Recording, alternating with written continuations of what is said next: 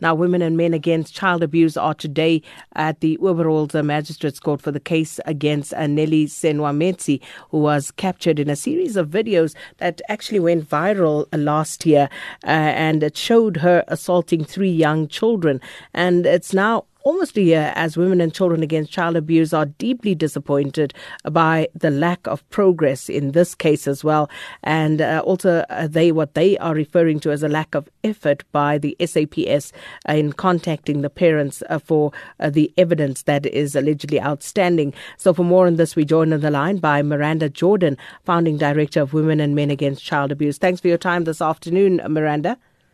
Thank you. It's a pleasure to catch up with you regarding what we heard this morning in court. Can you please just give us a quick summary of what actually transpired? Okay, so just very briefly, we are very happy that there was some progress. So as you know, we've been very upset with the lack of progress, particularly because we have 3 videos showing explicit evidence with the woman who's the accused, visually shown clearly hitting very small children. So, we felt that this should have been more speedily progressed through the court. But what I need to say about today that we are pleased about is that she herself has agreed to plead guilty. What we will see only on the 10th of March when we will reconvene at court will be exactly what charges she's pleading guilty to and how many. We will obviously hear then whether we have 3, because there's 3 children depicted in the videos. Are there 3 charges of common assault or assault GBH, grievous bodily harm? So what we will be hoping is obviously that the prosecution is going to look at least on 2 of the charges as grievous bodily harm, that is the children who were hit on their heads. And we are hoping that they will, the prosecution, bring a medical expert to testify to what that kind of beating on a child's head of that age would cause. So that would be what we are hoping to hear. And if it's anything less than that, I think we would be very unhappy as an organization and hope that then the prosecution does not agree with what she's pleading guilty, if it should be a lesser charge, and that we proceed to trial. But it is positive that there were deliberations between the prosecution and defense to get to the point that she has agreed to plead guilty to the charges. As I said, exactly how many and exactly what the charges are, we'll have to wait for the 10th of March for them to be read out in court.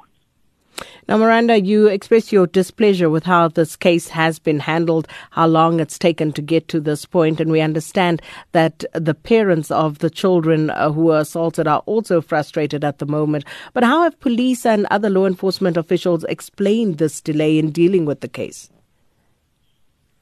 I think one of the things that we have witnessed sort of at a few of the court cases that we've attended is that there seems to be, because we have three, at one stage there were 3 accused, and I think there still are 3 accused. There is the person responsible for metering out the abuse, the person who recorded the abuse, and the creche owner. And at one stage it seems that and this may still happen, that one of either the creche owner or the videographer would be used as a witness in the case against the person who committed the abuse. So this is where I think it was very difficult. It was difficult for us as an organization, difficult for the parents to understand why we were not clearly seeing 2 cases at the minimum. One of the person who is recorded and visually seen beating the child, and the other person who is well known to the community is a caregiver and was not charged immediately with contravening the Children's Act, Section 110 of the Children's Act, where any professional working with children, and she is one of them, does not report report abuse immediately. So she recorded the abuse, she held onto that videotape, and then was going to blackmail the creche owner. What she should have done is, first of all, immediately stop the abuse, and if she had any recorded material, as she did have, hand it over immediately to the police. So we are extremely unhappy that we have not seen, sort of a separate trial and a separate start very soon after they were aware that of the videographer, and she had been identified by the community, and she in fact said she was a videographer. So there is no doubt that she is the person who took these videos. And, we must remember, she held on to these videos for quite a while, knowing that there would possibly be many other children who would be similarly abused. And the fact that, this was held and not given as evidence, but was really going to be used as some material that she was going to make money from. I mean, it's diabolical that she is not in court facing charges. As per the Children's Act, it's quite clear in the Act that she is a professional who was aware that children were being abused and held onto absolutely vital material that would have stopped the abuse immediately.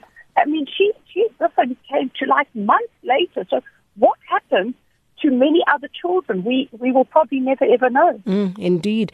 And just a final question. The suspect, Nelli Senwametsi, Miranda, is she in custody or is she out on bail? She is out. Yes, she is out on bail. And I think that, for us, as obviously a children's rights organization, we have not been happy with, but she has been appearing regularly in court. And as I said, some progress today with the fact that she has agreed to plead guilty to charges, the details of which I hope to be able to give you after the 10th of March. Well, we'll certainly check in with you. Thank you so much for your time this afternoon. Miranda Jordan, founding director of Women and Men Against Child Abuse.